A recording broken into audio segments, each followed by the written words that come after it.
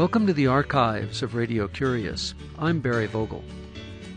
John Sutter was an émigré from Switzerland who came to California to establish his new Helvetia in the land of opportunity, located in what is now close to Sacramento, California.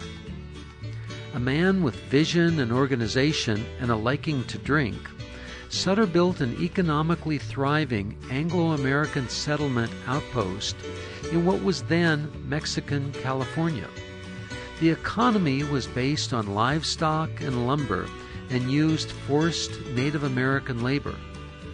The discovery of gold in 1849 at a mill owned by Sutter started the gold rush that ultimately led to his undoing, ruining him financially as the mass of humanity tramped through the lands he then claimed to own on their way to the gold fields. John Sutter was portrayed by historian David Fenimore as part of Rediscovering California at 150, the California Sesquicentennial Initiative produced by the California Council for the Humanities. I met with John Sutter and David Fenimore in San Francisco in December 1988 and began by asking John Sutter to describe what it was like when he first arrived in Sacramento.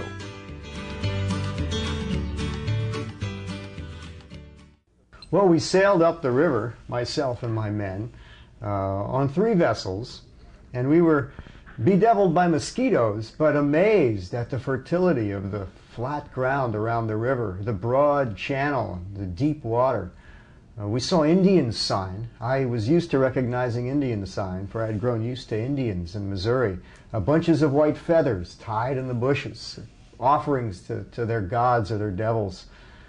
We came to a point several miles below the confluence of the Rio de los Americanos, which I later called the American River, when suddenly in a clearing appeared several hundred painted savages. As far as we could interpret their actions, were preparing to fight us. My men, of course, raised their firearms and were ready to shoot, but I told them to hold their fire. And I drew close to the bank and stepped ashore. And counting on the fact that there were probably some former mission Indians among them, I greeted them in my best Spanish, calling out, "Adios, amigos!" Not knowing necessarily what adios meant at the time. My Spanish was very poor, as was my English in those days. Well, the effect was they saw we were not of Mexican origin. The Mexicans they had grown to detest. They raided them for cattle, stole horses from them, and were used to fighting off the Mexican punitive expeditions. The Californios were no friend of the Indios. But they saw that we were others. I had actually represented myself earlier as a King George man around the Wind River Rendezvous in Fort Walla Walla, as rather than a Boston man, meaning that I presented myself as a Britisher and not as an American, because the Indians detested Americans but did not mind the British. So in this way I presented myself as what I chose to early in my life, which was a French or a Swiss rather than a Mexican, although I intended to become a Mexican citizen by becoming naturalized and taking up land. But at this point, the Indios did not know this. I gave them beads and bandanas, other trade goods. This was very pleasing to them, mollified them. They later, of course, became my good friends. And I sailed further up the Sacramento River and up the Feather River. But my men began to, if not exactly mutiny, at least act very disgruntled, for they did not want to go so far into the wilderness. So I turned around and went up the American River and had myself and my goods and my men, my associates, put ashore on the north bank of the American River, where the south bank of the American River, where we founded our new Helvetia. And that became kind of a compound and a little enterprise. It began as some grass shacks built on a wood frame, for I had my Kanakas with me from the Sandwich Islands who knew how to build in this manner. Then we built a small ranch house of adobes, and that's where I spent the winter with my men. And in the next season, we built larger adobe structures, corrals, blacksmith shop, and the year after that built a fort with walls many feet thick and towers to mount our cannons. In the same neighborhood? In the same area. It was high ground, so it was immune from floods, and it was away from the mosquitoes. How long after that was it that John Marshall came to you with the flaky, shiny metal? I first came to the Valley of the Sacramento in 1839, and it was January 1848, 9 years later. Describe that when he came to you. What was his feeling? What was your feeling? I had by that time a thriving establishment. I had thousands of acres seeded in wheat and barley and other grains, vast herds of horses and cattle, so many I could not count them, and manufactures of all kinds, hats and barrels and saddles and even guns. And we were packing salmon in barrels and selling it for $20 a barrel down below in San Francisco. When I saw these golden grains in that green glass vial, I had a premonition that the world would greatly interfere with my plans. What was John Marshall's premonition? Do you know? He had none. He was very suspicious. He came in with this vial, and it was raining very hard outside. Did he know what he was carrying? He believed he knew, yes, but he wasn't sure.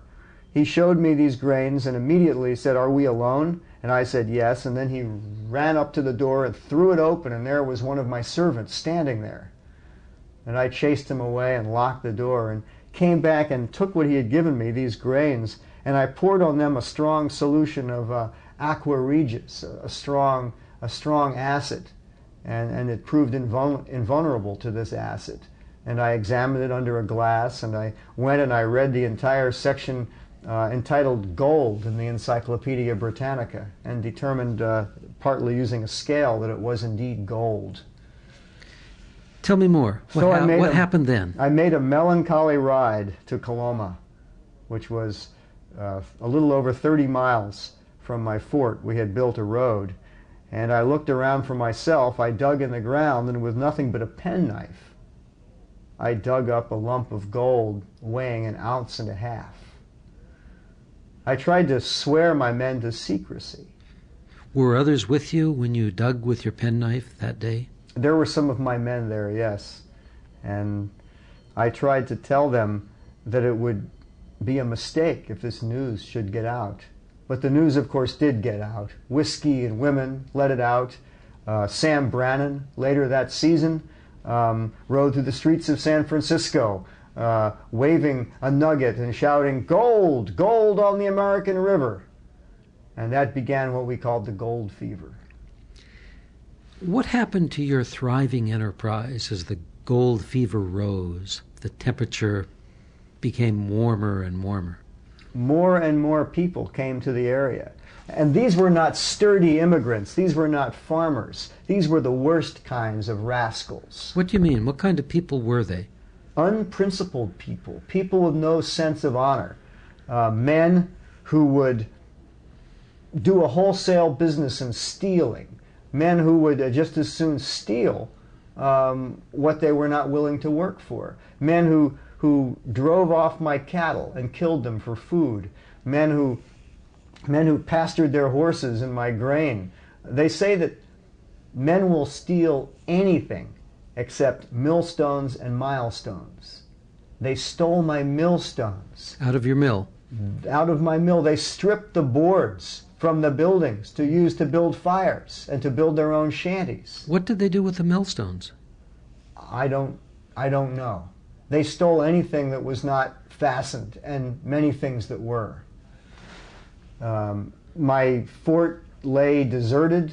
I could not keep anyone there. Everyone left me, from the clerk to the cook. Even my Indians left. A few men lingered for a few weeks to finish some jobs, but they too went to the mines. The lure of the gold was too extraordinary. Around California, barbers were putting down their razors.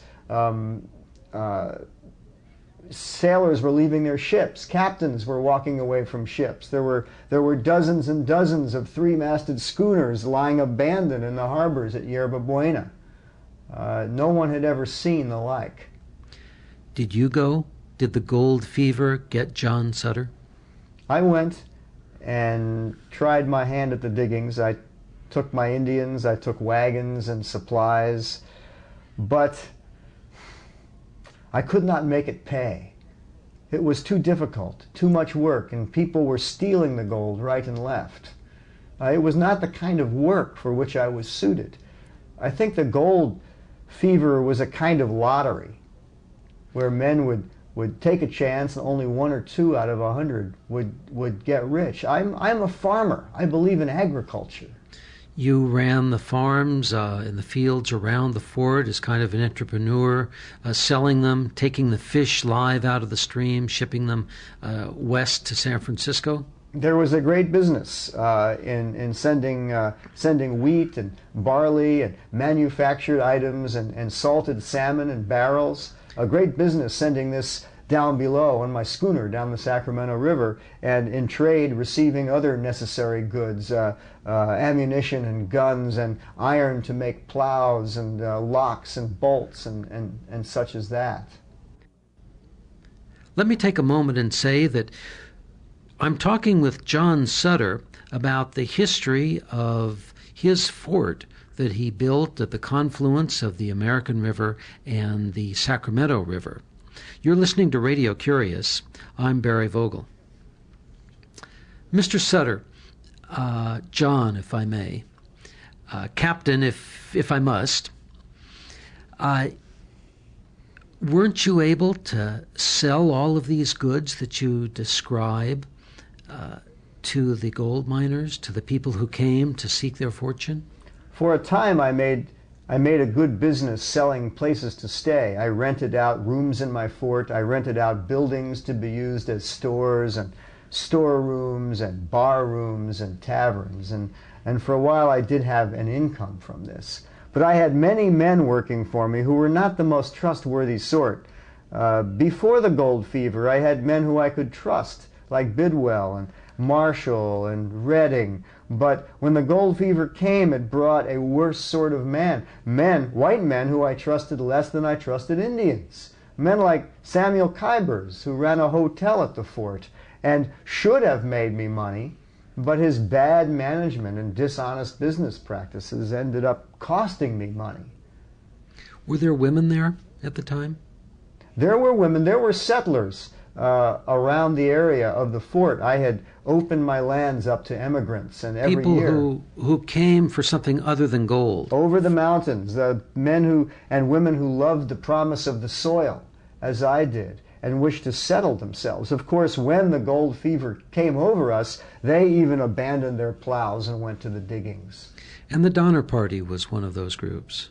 The Donner Party came earlier. That was in 1847 when we first heard news of the Donner Party, and I had heard of it and attempted to guarantee the wages of the rescuers.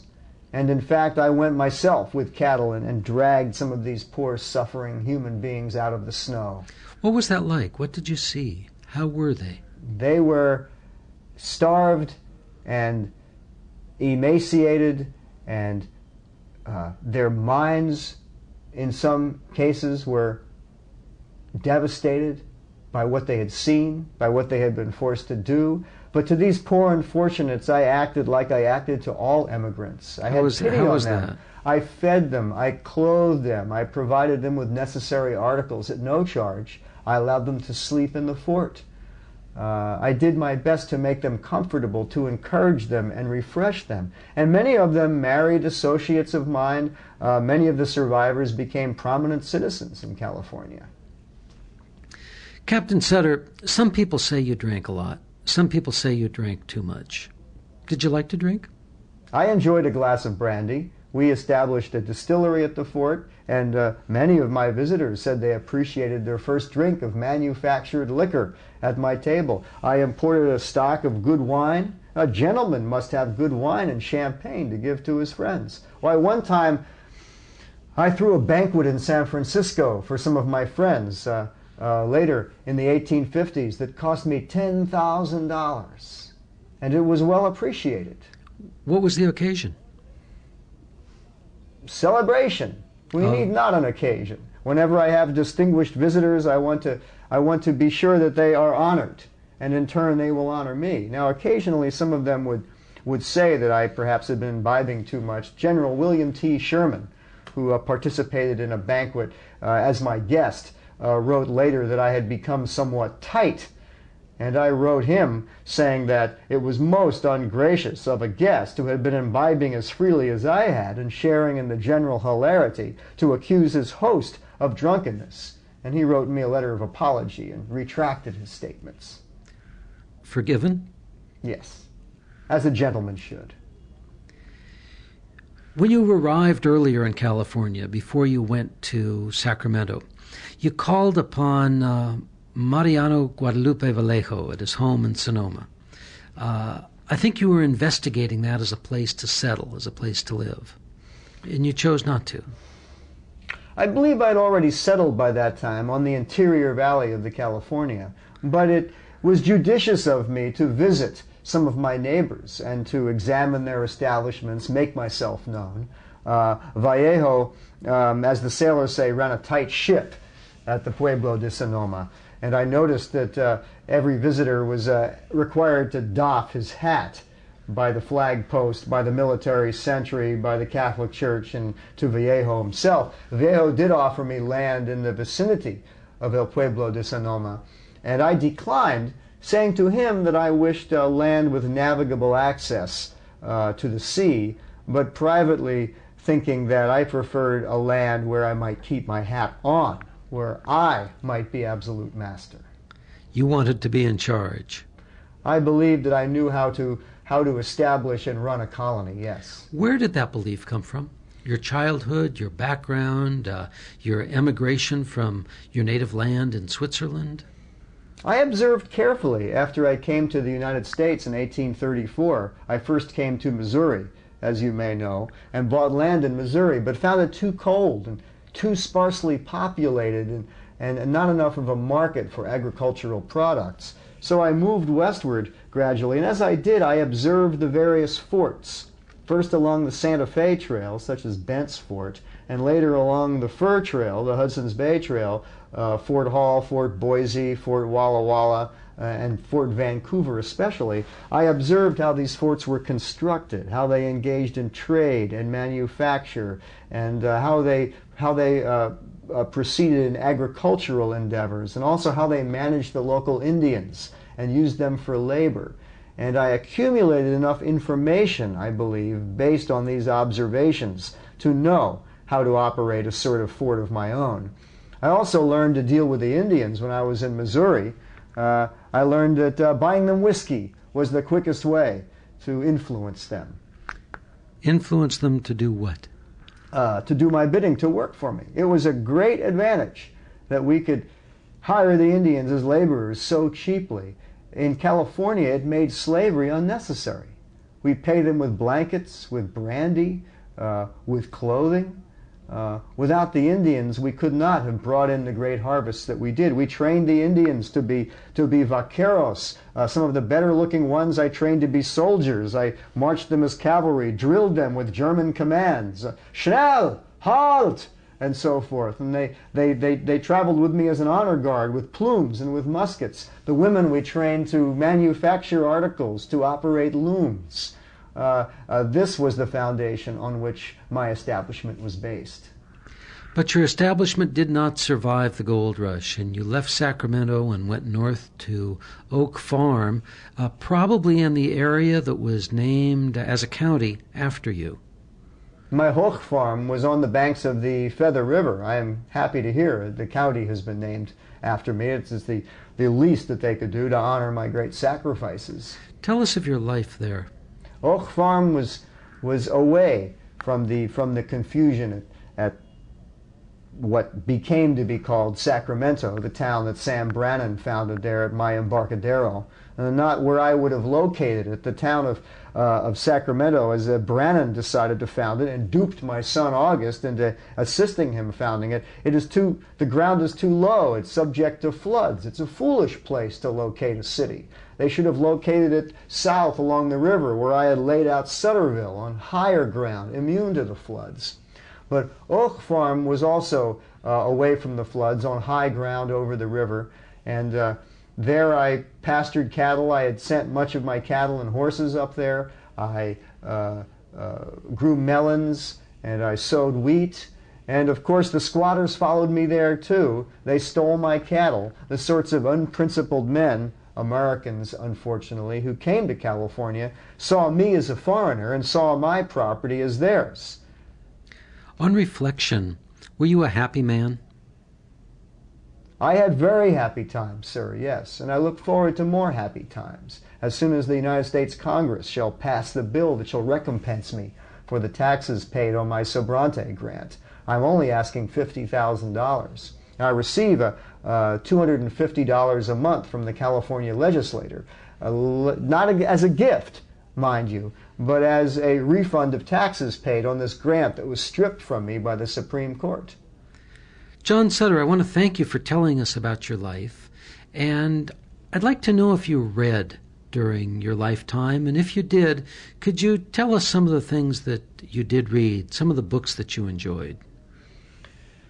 When I was a young man in Switzerland, I read the novels of Sir Walter Scott, such as Ivanhoe. These were the romantic novels that young men of my generation read.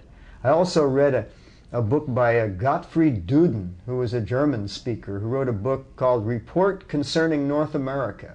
And it was an account of his travels in the United States. And many German speakers were reading Duden's book and coming to the United States as a result. I was one of these emigrants.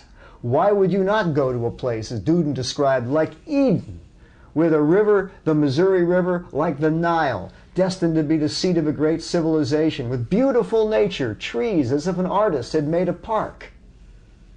John Sutter, thank you for telling us about your life. Thank you, sir. And David Fenimore. Hi, Barry. How is it that you reflect on John Sutter? What are your thoughts as the scholar of this man who you portray? Well, Barry, whose alter ego you carry in your bow tie? Beginning to carry, maybe. It's very much a Chautauqua character in draft. The book is still open on Sutter, both my own personal book and the larger book of history. He's a complex character, and of course he's one of these Western characters that's been mythologized so heavily. Sure. That it's difficult to strip away the stories and the legends and the misinformation that is... Well, what's your take on him, the kind of person that he was? He was a man of great imagination, a man of great vision, who grew up in a Europe that was being swept by what historians sometimes call the romantic spirit, dramatic individualism, the worship of the primitive and the wild.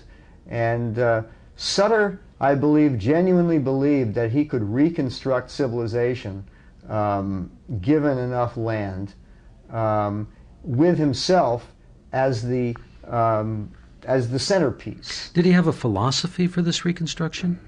Or did he just want to be the absolute leader? I don't think he had a conscious philosophy. I think, you might, if you were being cynical about it, call it megalomania.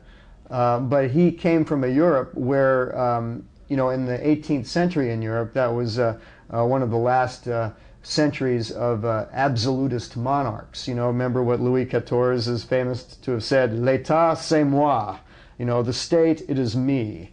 And so I think Sutter, maybe unconsciously, was trying to reconstruct a kind of absolutism, a kind of aristocratic authority with himself at the helm. And with the Indians, as I don't believe he knew of the Indians or their potential before he got to America. Duden just seems to have seen them as pests, as dangerous wild beasts. But I think Sutter saw that he could use the Indians as a kind of peasantry in the old medieval sense of the lowest class of society that's tied to the land and pretty much goes with the land and is at the beck and call of the lord of the manor. How do you think California would have evolved if Sutter had said to Marshall, "That's not gold, that's just trash"? That sort of speculation is interesting. I think it might have been too late. I think that Marshall himself would have figured it out, or one of his men. You might ask, if Sutter had not bankrolled Marshall to build this mill, how long it would have taken before gold had been discovered. The sorts of immigrants who were being attracted by Sutter, I believe, would eventually have spread up into the mountains, into the area around Coloma or some of the other rivers where the placer gold was lying around. And I think sooner or later it would have been discovered, if not in 1848, a year, 2, 3, or 4 later. The Californios, the Mexicans, had not found it, certainly, because the Indians had pretty much kept them out of the interior. It would have twinkled in someone else's eye. I believe so. How it would have developed, how differently, is an interesting question. As the scholar of California history and John Sutter, can you recommend a book? A book on Sutter, the best biography on Sutter is probably the one by Richard Dillon that I think is still in print, called Fool's Gold. There have been no lack of biographies of Sutter which have worshipped him or kept up the various myths. Dillon's was the first to try to strip away some of the myth, going back to primary sources and telling Sutter's real, very interesting and not quite as attractive story. Professor David Fenimore, thank you for being with us. In this archive edition of Radio Curious, John Sutter has been portrayed by Chautauqua scholar David Fenimore. The books that John Sutter recommended is Ivanhoe by Sir Walter Scott and Report Concerning North America by Gottfried Duden. The book that David Fenimore recommends is Fool's Gold by Richard Dillon. There are over 750 archives on our website, radiocurious.org, and I'm honored to tell you that Radio Curious is now part of the collection at the Library of Congress.